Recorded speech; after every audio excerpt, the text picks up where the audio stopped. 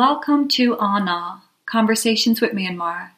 If you'd like to add your voice to the conversation here at Anna, please reach out to us through any of our social media platforms, or you can email us directly.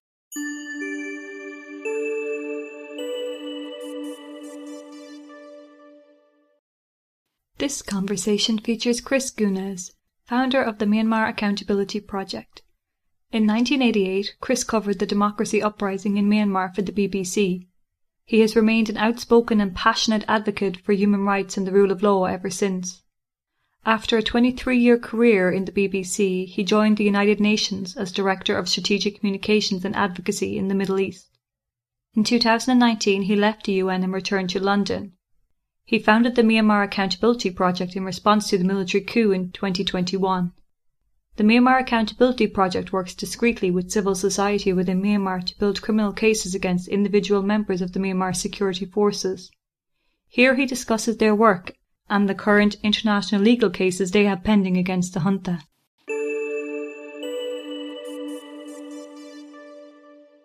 Let's start the conversation.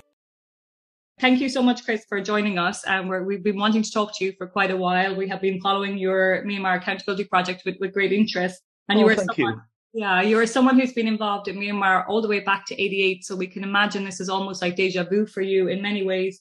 But if you would introduce yourself maybe for our listeners and tell us a little bit about yourself and your connection to Myanmar. My name is Chris Gunness, and I was sent as a cub reporter in 1988 by what was then the BBC World Service, what still is, I guess, to Myanmar. Actually, it was called Burma then, Myanmar now. And I found myself getting caught up in the revolution. So shortly after I arrived in what was then Rangoon, Ne Win, who was the then dictator in charge, announced that after 26 years of single party rule by his completely nutty Burma Socialist Programme Party, there would be a pluralist economy, there'd be multi-party democracy, and that the whole system was about to change.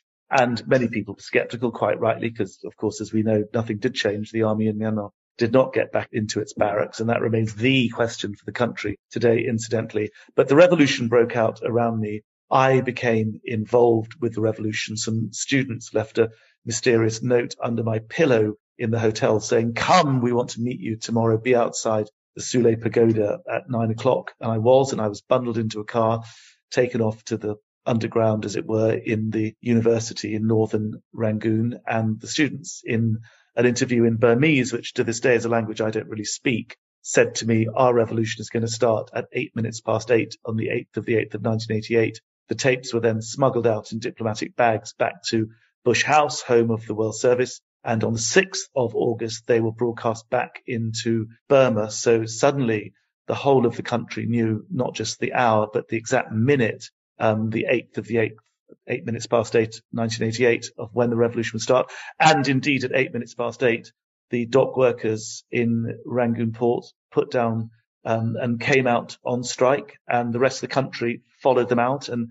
within hours, really, there were millions of people on the streets of Rangoon and Mandalay and major cities around the country. So I got really very involved in the whole revolution. Eventually, I was kicked out of the country, but I carried on reporting, and my reports were, in those days, the BBC Burmese service had two broadcasts, an evening broadcast and a morning broadcast, and my reports went to those. They were listened to by, at that stage, some 44 million people in the country, 40 million or so. So, yeah, I became very much involved. Suddenly, the people of Burma could hear, in the north what was going on in the south, and the east what was going on in the west. So suddenly, for the first time, in a sense, in the country's history, as the revolution raged, people across the country knew what was happening. And that was a huge boost to the revolution. People suddenly realized it wasn't just them in their little village. It was a nationwide uprising. And the BBC, in a way, became the lifeblood of the revolution.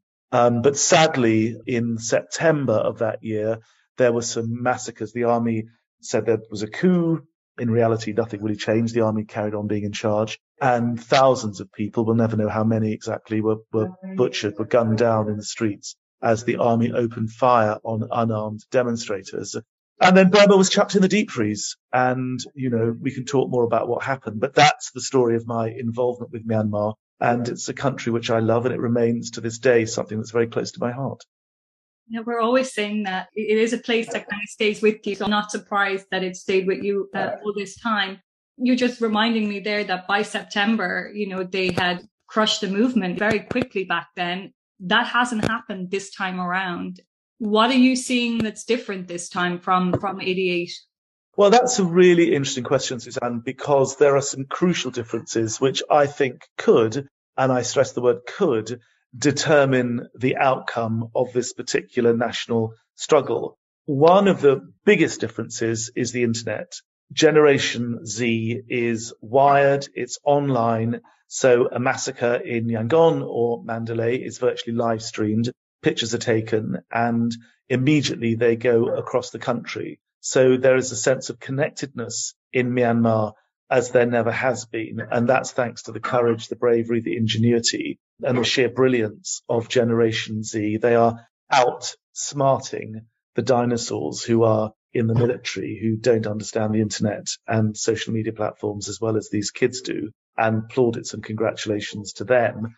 But the other thing that this is doing is providing information and evidence for international accountability mechanisms. And this is, I think, the other crucial difference between 1988 and now, that what you have is a much more highly developed international accountability, international justice mechanism. So all of the information that's being gathered is actually being, or I say all, a huge amount of it is being collated, it's being stored, it's being analyzed, it's being cross-referenced, it's being cross-checked. So suddenly the instruments of international justice have material which they can use come the day that there are criminal prosecutions. Now, of course, that's a very big question. When will that day dawn? I'm old enough to have worked. I worked for the United Nations in the Balkans, and I remember that when these terrible massacres and atrocities like the Srebrenica massacre, which took place in 1995, we all in the UN just looked at each other and said, what on earth, when will there ever be justice for the poor, the families of those who were massacred in Srebrenica? But, cut to 10, 15 years later, Milosevic, Karadzic, Mladic, the main protagonists of those atrocities, ended up in The Hague. They were tried. There was justice.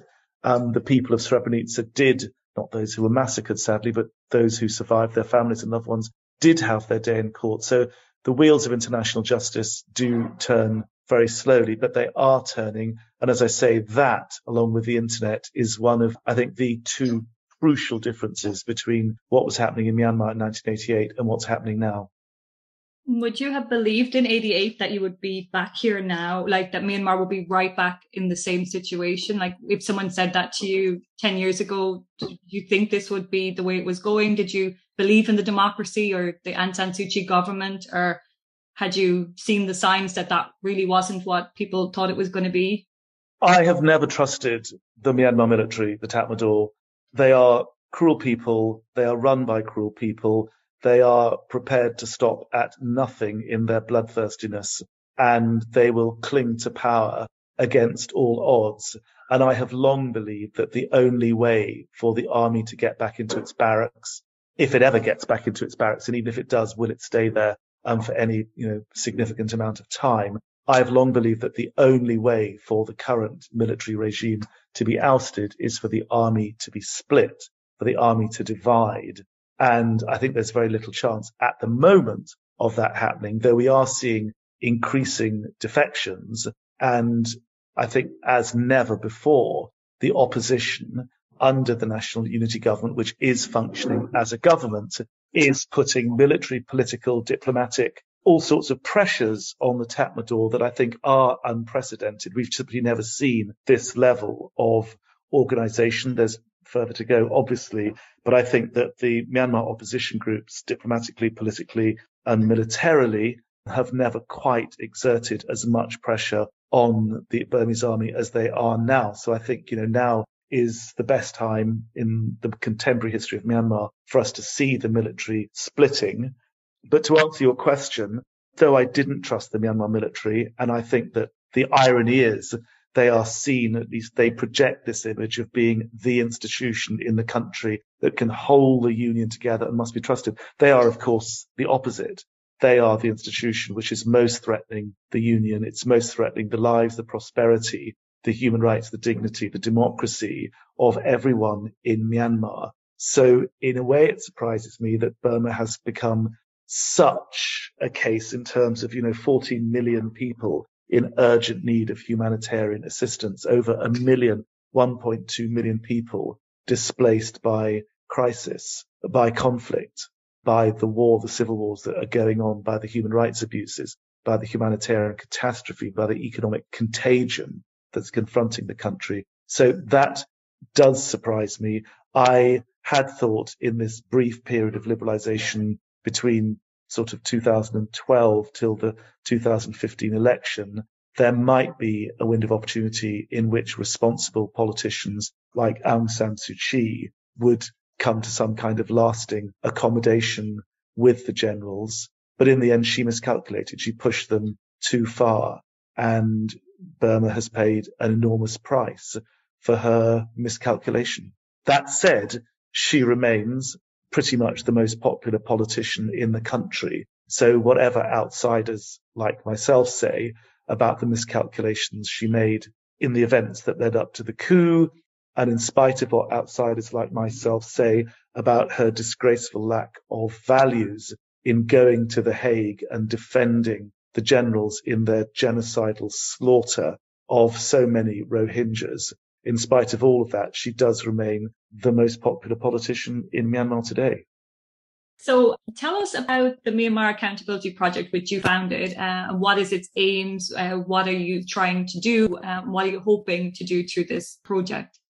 Well, the Myanmar Accountability Project was set up in response, if you like, to the coup in February 2021, when a group of us got together, totally shell-shocked the day it all happened, though actually it was quite predictable, and did a mapping exercise and said, what isn't being done? Everyone was doing everything. Everyone was, development and human rights and humanitarian work and political and strategic and all sorts of things were going on. So we sat down and looked at what wasn't being done. And what wasn't being done is that there wasn't an organization exclusively dedicated to bringing criminal prosecutions against perpetrators of atrocity crimes in Myanmar, specifically the junta. Nobody was looking at these terrible crimes that were being committed and saying, what can we do about them? So I got together with a group of very smart lawyers, some of them in London, a wonderful protection officer called Damien Lilly, who I'd worked with in Palestine. Protection is basically human rights protection, and Damien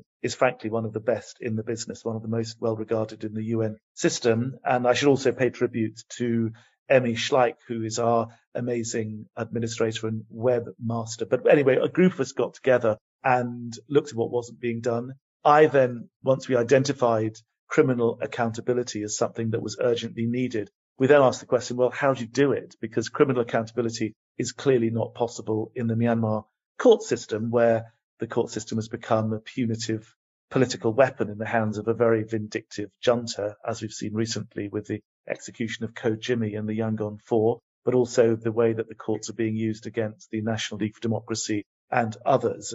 So the question then is, you can't get justice inside Myanmar. How do you go about getting justice outside? And here we centered on this thing called universal jurisdiction, which is the idea that some crimes are so heinous and so serious, they have to be tried somewhere on the planet. And we then set about looking for jurisdictions in which we could say to people, well, although the victim is not from your country, and although the perpetrator is not from your country, this crime is so serious and what's being done is so serious, you have an obligation. And we started to look at what could trigger that obligation. And one of the things is the fact that countries have signed international treaties outlawing certain kinds of behavior. For example, the United Nations Convention Against Torture, so-called UNCAT. So many member states of the UN have signed this thing, and that makes an obligation, a universal obligation on them to prevent torture happening anywhere on the planet by anyone, against anyone. It doesn't matter if they're Irish or Swedish or, where they come from. If that country has signed UNCAT, arguably they have an obligation to make sure that it's implemented. So we went to all sorts of different places, talking to Crown Prosecution Services, talking to lawyers, talking to politicians about whether a case would be possible. And of course, just to stress that as well as the law being correct, you obviously have to find a legal system in which bringing a case is permissible against foreign nationals, where the victims themselves are foreign nationals. You have to make sure that the politics are right, that, ultimately in many of these jurisdictions, the Attorney General or a politician of a certain stripe has to sign off on the case moving forward. So as well as making sure that the law is right, we had to make sure that the political environment around that case was going to be right. Cut to today, and for reasons I can't explain, but we have cases in Turkey. Many people think that's odd because Turkey has a reputation for torturing Kurds and denying the Armenian genocide. Nonetheless, we have brought a case in Istanbul. We have brought a case at the International Criminal Court in The Hague. We have a case in London where we have prevented the junta getting its hands on the ambassadorial residence, which they're desperately trying to do.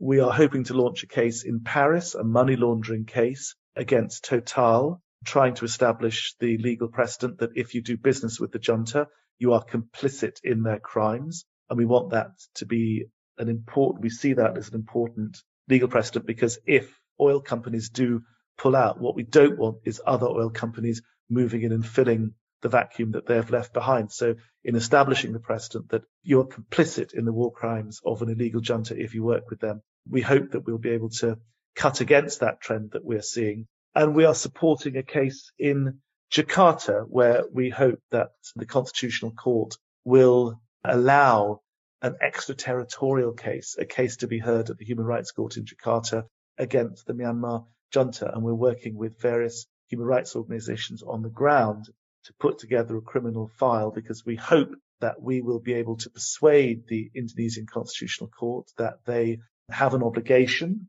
to allow a case. And that would be groundbreaking, because that would be a case in ASEAN. And of course, it's in ASEAN that the dial really needs to move. The UN Security Council and others are always saying, well, we have to take our lead from the regional organization. And of course, ASEAN has been woefully inactive and inadequate on Myanmar. They've got this 5-point consensus, which Min Aung Hlaing, Senior General, is saying that until the violence stops, he won't engage with it. So it's quite clear that the 5-point plan of ASEAN is being used as a pretext by the Burmese, the illegal, failed Burmese junta, to try to prolong their grip on power.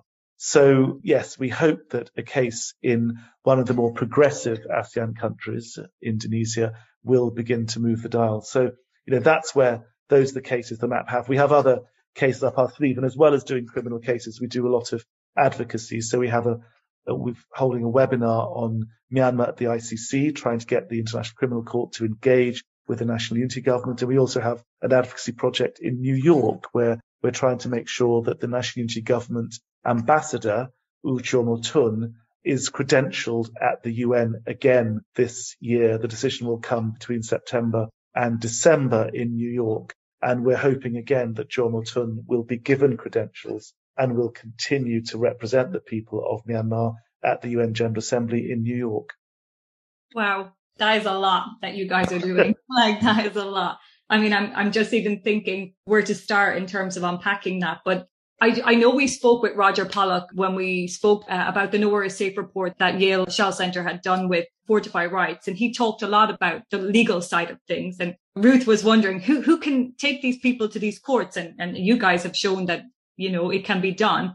Is the goal that if they are convicted, that they cannot leave their country, like that they could be, arrested and brought to another country to be tried for their crimes? So is that the outcome you'll be hoping for in terms of these military officials that you are trying to take a case against? The outcome that we're hoping for is justice for the victims, that they have their day in court and that the perpetrators of the crimes against them are held accountable. Now, there are many different ways to skin a cat, so it really depends on how this is done.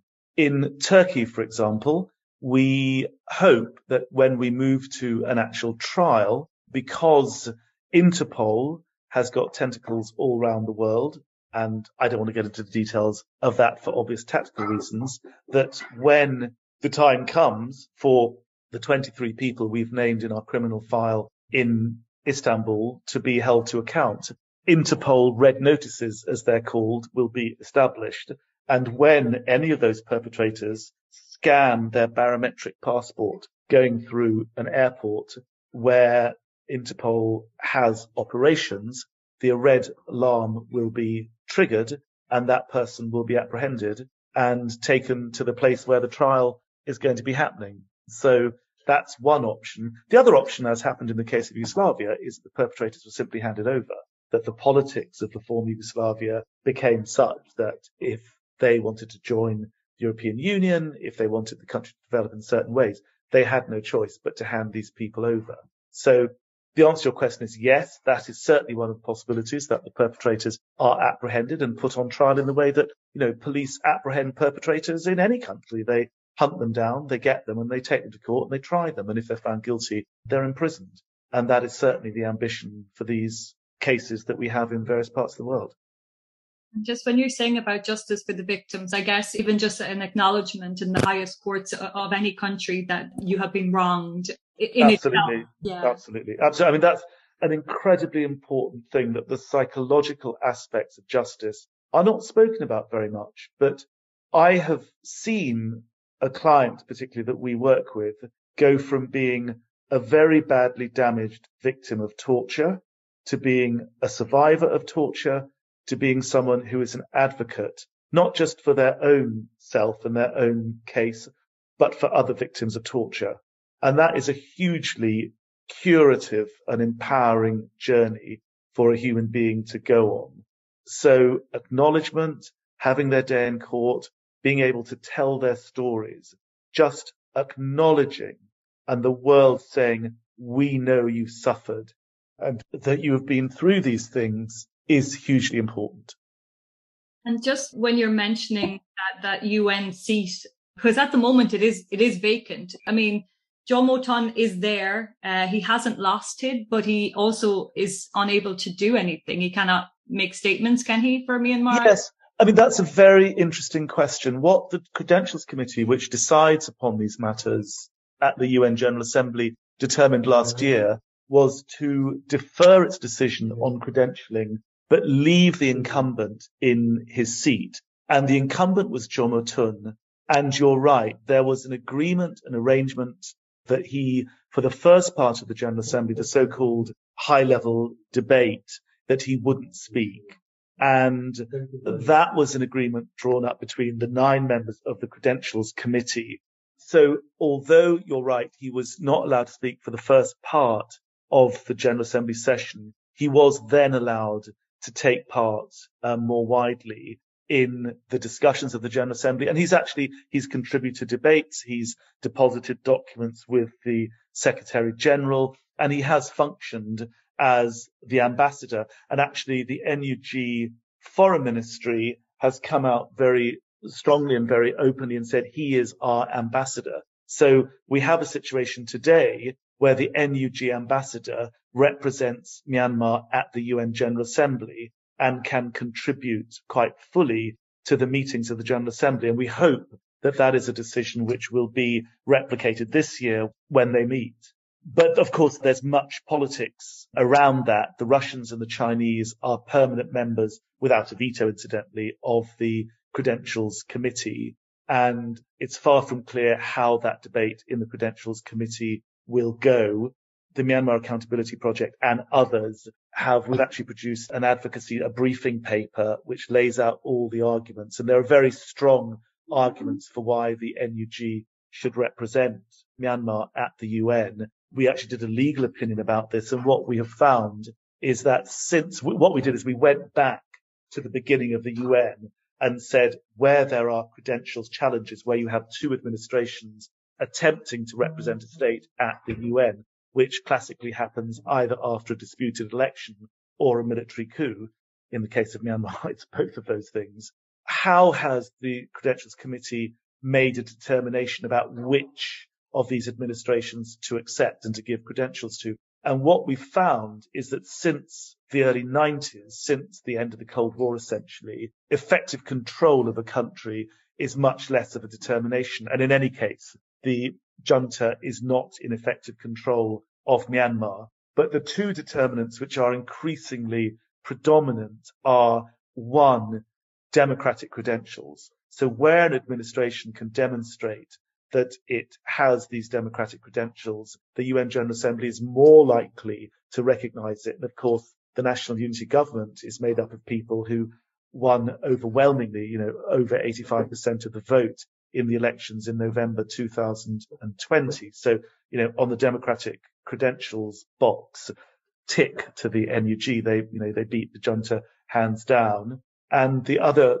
determinant is respect for human rights. And, report after report by the UN rapporteur, Tom Andrews, and his amazing team, but others have, proved beyond all reasonable doubt that on the question of human rights, the NUG's record far outstrips that of the junta. So, on those three things, on human rights and democracy, the NUG beats the junta hands down. And on the question of effective control, even though it matters far less these days, even on that, the National Unity Government, given its alliances with the various ethnic nationalities groups, it also beats the junta very much on the question of effective control. I mean, one of the other things that you mentioned as well is the military attaché in London. And we also have Jaw Min. He was locked out of the embassy there. And that situation, it seems like we never really got a full story of what's going on. You're quite right. You're quite right, Suzanne. Yeah. I think he's not a popular person, which is why maybe people haven't been elevating that as much. Yes. I mean, people certainly haven't flocked to his cause as they have to Jomotun in New York. That's certainly the case. And that's because he's very open. I mean, he will tell you himself that he has a military background. He was a military bureaucrat. And there are many people in the community in London who don't trust him. And he, as it happens, when we started the Myanmar Accountability Project, we had a group of lawyers working for us in London, specifically an amazing legal practice called Peters and Peters, one of the UK's, perhaps the world's leading criminal. They do the most amazing criminal prosecutions. And Joshua Min went to them. And it so happened that these are the lawyers that I was working with to start MAP with. And so he just became de facto one of our early cases. And to be clear, he, whatever you think of the man, has prevented the Myanmar junta getting its hands on Myanmar House, which is the £40 million ambassadorial residence in the leafy suburb of Hampstead in North London. Now, at a time when the battle is on for diplomatic recognition, if the junta were to get its hands on Myanmar House, that would be a huge diplomatic prize. So it is very important that they don't. And Joshua Min, in spite of the fact that the junta has sent agents to intimidate him, and, this is a country where we had the Novichok crisis, where Putin sent agents to poison his enemies in Britain. So let's not underplay the bravery of Joshua Min. This is a junta which, by the way, attempted to murder Jomotun in New York. And that case was picked up by the NYPD. So, let's be clear. This is not just a murderous junta in terms of the people within Myanmar, where it's put to death thousands of people. This is a junta that is prepared to commit murder against its enemies abroad. So what MAP did is Peters and Peters wrote to the junta in the embassy, the stolen embassy in London, and said, in the UK, if you want to evict somebody from a house, you have to go under English law to a county court, obtain an eviction notice, go to the police and say, there's a trespasser in my house, will you please evict him? And the police will then go in and evict those trespassers or that person. And we said to the junta, if you are going to try this, you will lose. You will not be able to persuade a county court that you have the right to an eviction notice. We pointed out to them that under the English Property Register, Myanmar House belongs to the Union of Myanmar. We pointed out to them that they do not represent the Union of Myanmar.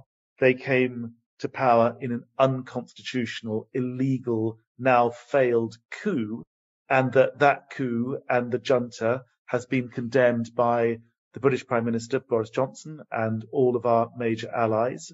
And it is quite beyond the possibility that a county court will allow you to evict this man.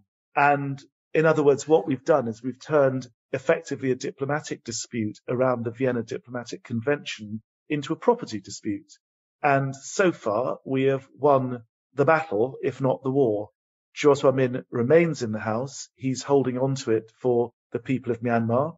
I hope that one day the National Unity Government will appoint an ambassador to London. That ambassador will move into Myanmar House, and that Myanmar House will start functioning as an embassy, as a representative office of 55 million people in Myanmar, that they will hold National Day celebrations, they'll hold Burmese cultural events, they'll hold annual human rights lectures, they'll do all the things which diplomats do in foreign embassies.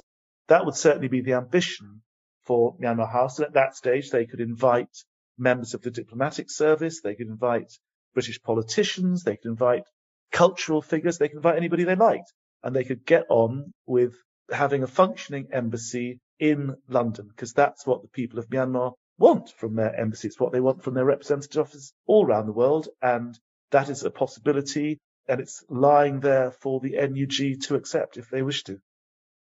One of the things I wanted to ask you, because I do know you have a background from working with the UN, and we've seen the special envoy has made a trip just this week, is probably still there right now.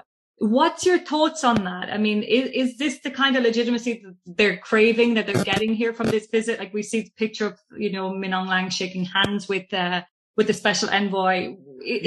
You might understand better, yeah. Yeah. I mean, there is a long history going well back to the 80s of UN envoys getting it wrong in Myanmar and very quickly discrediting themselves with both sides. And I won't name names going back to the 80s, but I do remember various Japanese envoys and various others going in there completely unbriefed, completely oblivious to the politics, the humanitarian situation, the human rights situation, the crisis in the lives of most people of Myanmar, because they see themselves as mediating between two sides, basically the army and the democratic opposition. They often bluster in and forget that in the middle ground between those two sides, there are 55 million people. And the tendency is to go in and to supplicate to the junta because they feel that the junta hold all the power, and it's only by an accommodation with the junta that they can get anything in terms of a political outcome of their visit. Now, there are several questions to be raised. Firstly, the issue of timing. Should Noeleen Heyzer have gone there at all? And if she's going to go there at all, should she allow her visit that level of visibility? Now, I would argue there are question marks about both those things. I think that far more preparation, far more spade work needs to be done before UN envoys march into Myanmar and start shaking the hand of Min Aung Hlaing. You may have seen the front page of the New Light of Myanmar, which is the military's parish magazine, propaganda arm of Noeleen Heyzer, meeting Min Aung Hlaing in this kind of North Korean style palace room. And the optics are terrible. I mean, imagine if you are a villager under fire in Chin State, or a Rohingya who's just, trying to survive the appalling genocide, 5 years on, and you see the UN, who you're hoping for humanitarian, political, diplomatic development support from, shaking the hands of the person who's effectively committed a genocide against you. It sends out all the wrong signals. So I'm frankly not surprised that her office has gone the way that it has. The previous envoy similarly discredited herself and effectively lost credibility with everyone, including, incidentally, the junta, which is one of the great ironies. So, yes, I do have views. I think that continued UN envoy missions are doomed to the sorts of failure that the poor people of Myanmar and others like myself have now become accustomed to, unless there is serious preparatory work, and that involves engaging quietly behind the scenes with all sides. And, that clearly hasn't been done. The engagement with the NUG could have been something which was handled entirely differently. Of course, she's not going to be allowed to see Aung San Suu Kyi and other members of the democratic opposition that have been detained, but there are other members of the democratic opposition all around the world that she could have spoken to and taken advice from. There is a whole humanitarian agenda that needs to be addressed. There's a whole human rights agenda. There are all sorts of levers that could have been pulled, working much more widely with UN member states, working much more creatively with Tom Andrews and his office, working much more creatively with the human rights apparatus within the UN system, the Human Rights Council, the Office of the High Commissioner for Human Rights, OHCHR, in Geneva. There's a whole range of preparatory work that could and should have been done before this trip happened, which who knows whether it happened or not, it would appear not. And then in terms of the actual visit, the optics and the visibility should have been really much better thought through. The idea that she walks straight into Myanmar, heads to Naypyidaw, shakes hands with Min Aung Hlaing, and is put on the front page of the New Light of Myanmar, that is clearly going to destroy a mission like this and to destroy her credibility in the eyes of pretty much everyone in Myanmar outside military circles. So yes, I do have views, and those, broadly speaking, are my views. Yeah, I was curious because when I saw the handshake, I thought, it takes a certain kind of person to shake a hand like that. And also at the back of like these executions that have happened, it's really like going in after that. To me, it signals, I don't know. I mean, maybe it's a sign that they think things have gone too far. We need to go in and try to do something, but it just seems like really awful timing. I'm not saying don't go in. I'm saying go in intelligently. Go in on the basis of really good preparatory diplomatic work. Talk to all the concerned parties. Has she spoken to the Chinese? Has she been to Beijing? Has she tried to engage with those who have influence, like the Russians even, over Myanmar? Has she tried to engage with people in ASEAN? Has she tried to engage with the UN's human rights apparatus, with the development apparatus, with those working on COVID, where, the generals clearly are trying to do something, if only to stop the Tatmadaw getting COVID and dying? There are a whole load of levers which could be pulled in terms of preparatory work, not least engagement with the National Unity Government and getting their take on who she sees and how she works more creatively with the democratic opposition in the diaspora. So I'm not saying none of that work was done. All I'm saying is that if it was done, there are very few signs of it. And I think that, that does need to be done. And as I say, she needs someone to give her good media advice, because being pictured on the front page of the New Light of Myanmar on day one of a trip like that is going to kill it off. And I fear that, that image alone has done much to destroy the credibility, not just of this visit, but of the office of the UN envoy. And I'm always quite critical of the UN, and I can't help myself. Just in terms of Myanmar, it feels like they have continuously failed in every approach. But you know the inside workings of the UN. Is it an institution? Do you believe in it as an institution? Is it doing stuff? Am I just really biased on this? No, you're not biased at all. I think, your instincts and your judgment are right. But I would also say that if the UN didn't exist, something very, very much like it, very similar to it, would have to be invented. There has to be an organization which governs relationships between states and which is a talking shop for states. And that's essentially what the UN is. As far as the UN country team is concerned, it has been a bit of an unmitigated disaster.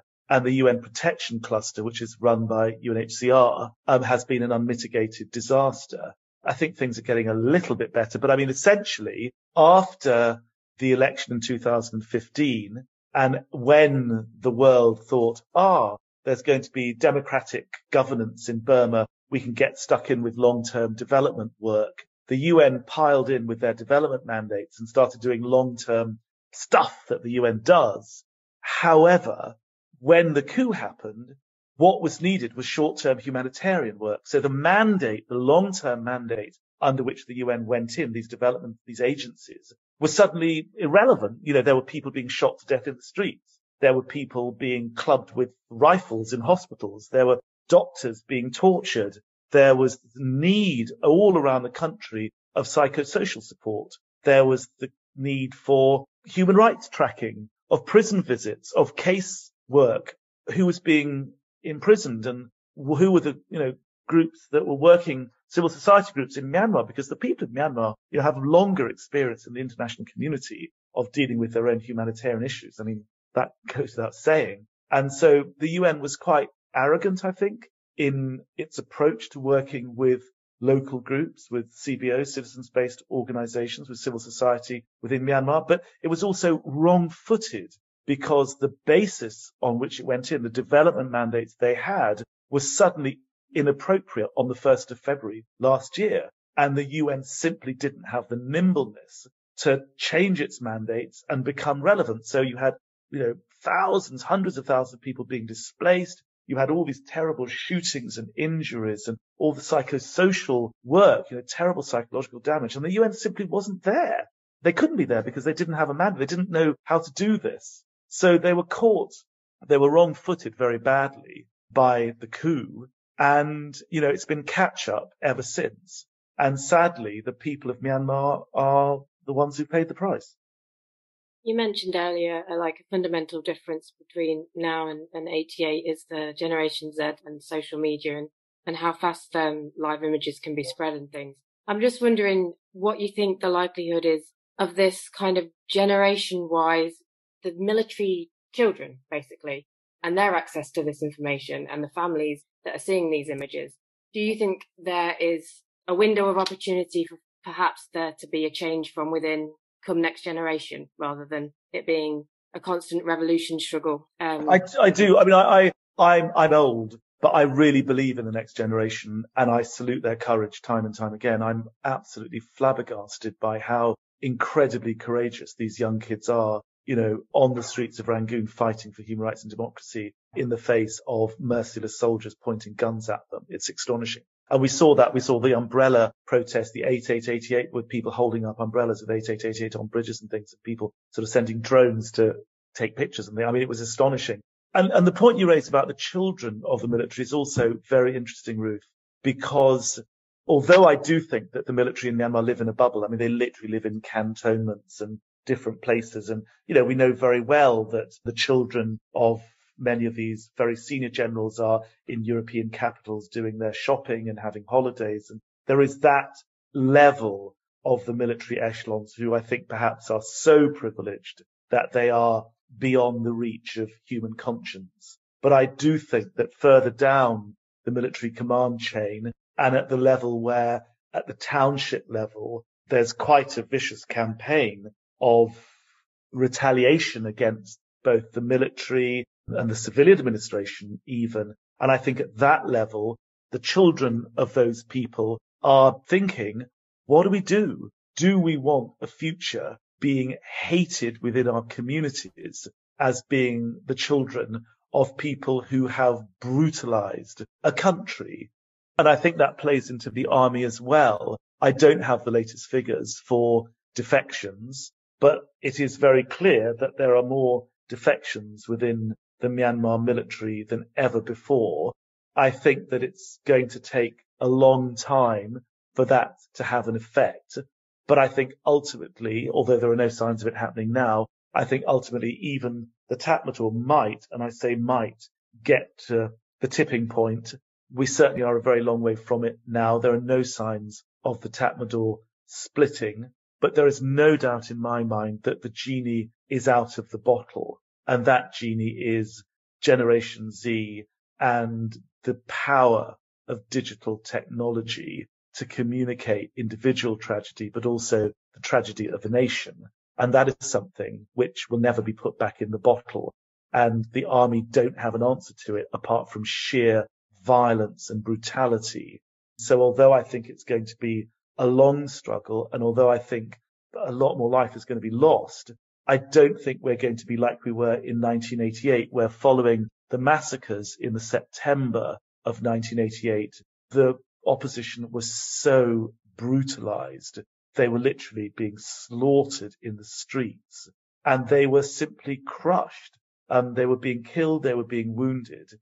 Burma was put in the deep freeze, and it stayed in the deep freeze. There were the elections of 1990, which of course were fixed, and nothing really happened until Cyclone Nargis in 2000, until we got basically the 2008 constitution, where the military was basically, after Cyclone Nargis, the international community said to the generals, well, if you want to rebuild your country, and the Irrawaddy Delta was completely smashed to pieces by this terrible natural disaster, the international community said to the generals, well, if you want us to come in and help you rebuild, you're going to have to loosen up politically. And then we saw the by-elections in 2012 in which the NLD won over 40 of them. And the NLD, as you know, boycotted the 2010 elections. And that led to some of the liberalizations. You saw the release of political prisoners. We saw a loosening up of freedom of speech. Journalists were allowed to start working properly. And then you had this sort of 3-year amazing window where the oxygen of freedom of expression and there's greater political space that was created. And it was during that time that Generation Z really learned about the full potential of digital technology, of the internet. And I think the lessons of that window, that period of liberalization, the lessons have been learned. And as I say, the genie is out. The army cannot turn the clock back. That is simply there. And so the connections are being made within Myanmar. So people all over the country now know what's going on, despite the internet restrictions. People are finding a way around it, but also bridges being built outside the country. So politically, in terms of advocacy that's being done, there are Facebook groups of students in Myanmar involving people in the US House of Representatives. We in MAP have signal groups with kids all over the place in Myanmar, but also involving human rights workers in DC and politicians in Jakarta. The opportunities for connections and for online public advocacy have never been so great, and they're proliferating by the hour. And that offers me great hope.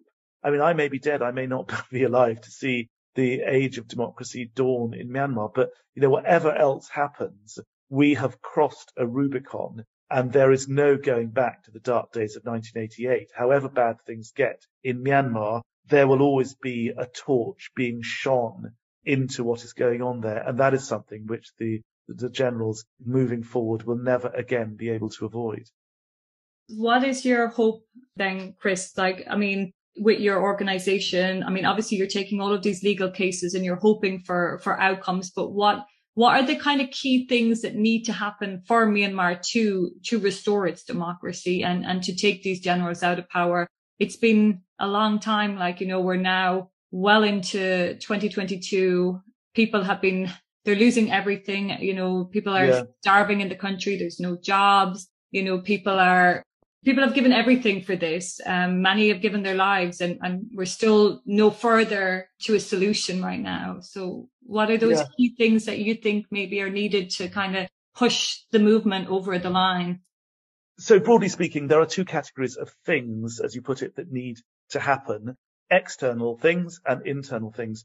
On the external front, we need to draw up as many different battle lines against the junta such that we create as much pressure as possible on the junta for internal change and, if possible, a split within the army. So these external battle lines are, for example, the arms embargo, which the General Assembly has imposed. Of course, it's not being implemented because Russia and China are major arms suppliers, particularly Russia increasingly. But as well as an arms embargo, we need to cut off their financial supplies. So Singapore here is crucial. So much of the junta's illegal funding from oil and all sorts of other businesses, the pipeline, the financial pipeline to Singapore, but in other places needs to be stopped immediately. So financial sanctions, military sanctions, obviously, but also diplomatic sanctions. So I don't think that there is a case for engaging this junta at all.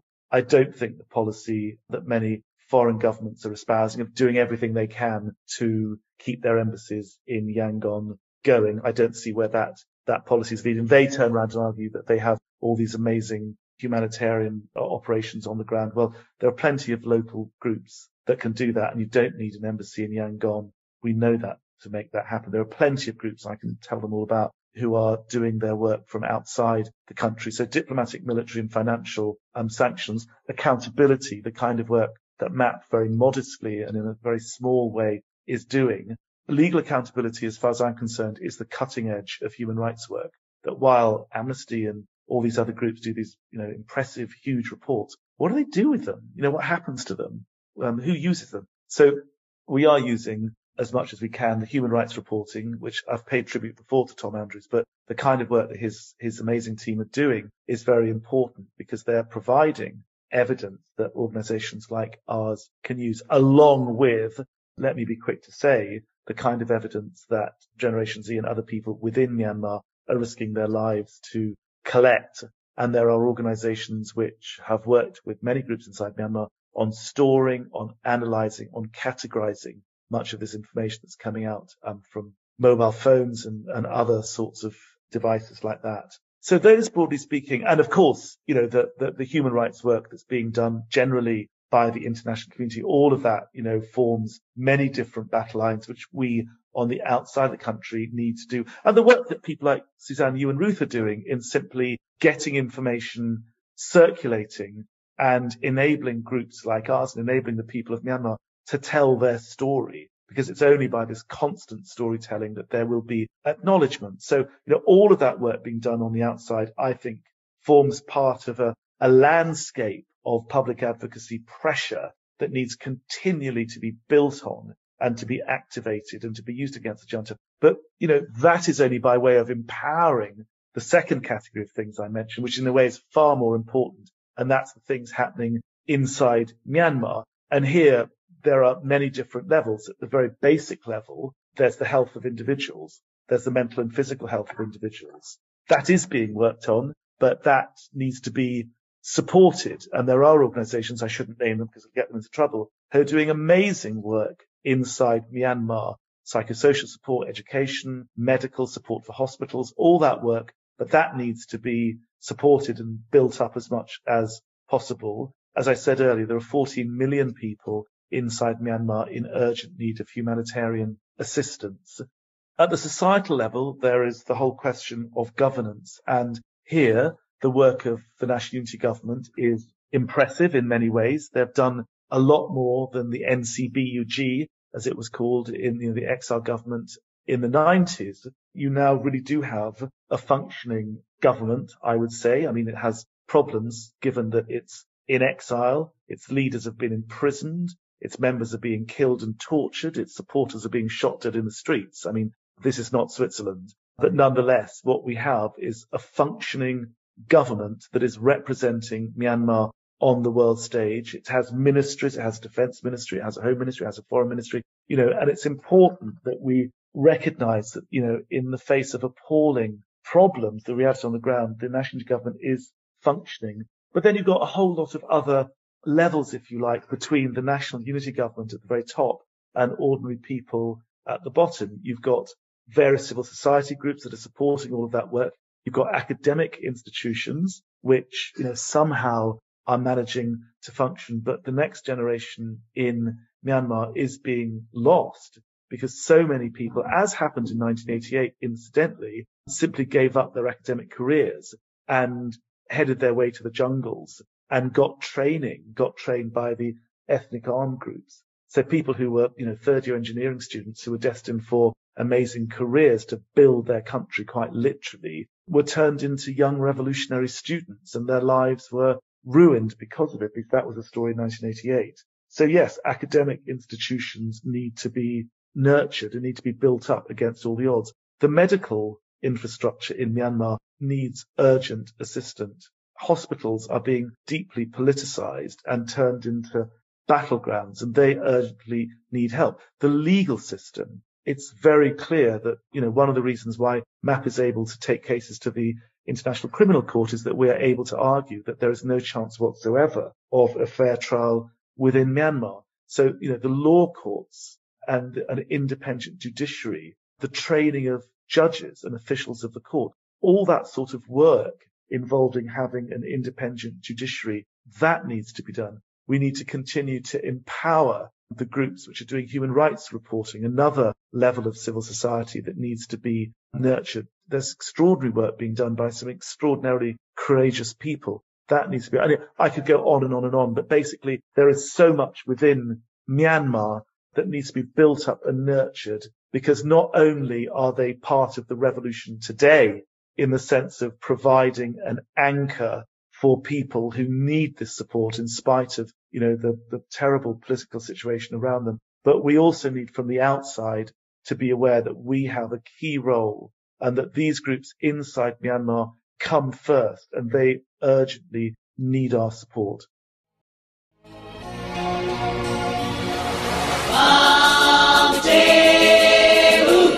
Thank you for listening to Arnar Podcast. You can follow us on all major social media platforms. It's at Arnar Podcast, spelled AHNAH. Please like, follow and subscribe. Myanmar remains in our hearts and thoughts. We have not forgotten you. Let's keep the conversation going.